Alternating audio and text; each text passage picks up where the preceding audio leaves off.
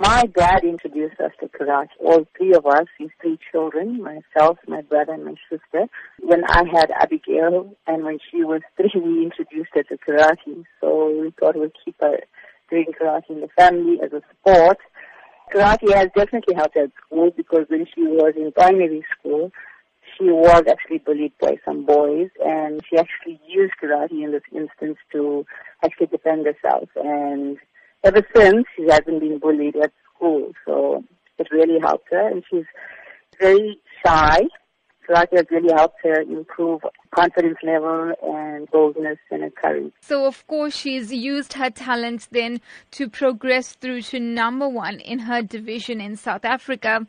How significant is that achievement itself? At the moment, it is the highest achievement in South African sport. Obviously, she is going to receive a Croatia colors representing South Africa for karate in this event. And well, there are a number of students that have been selected, and she is actually one of them. Has Abigail participated in international tournaments previously? She's been to the Commonwealth Karate Championships in India in 2015. She was actually placed 3rd at that championship.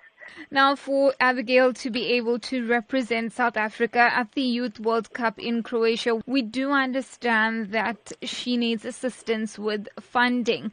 Take us through her exact requirements. 25 to 30,000 rand, which includes the airfare, the meals provided, the training camp fees, and the tournament entry fees. But unfortunately, karate is not a sport that is funded, by businesses and things like that.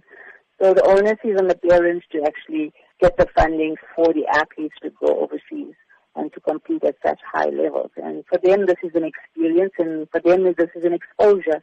So every parent would like for their kids to actually, compete at an international level. We have actually got until the end of May to come up with the finances to send Abigail to Croatia.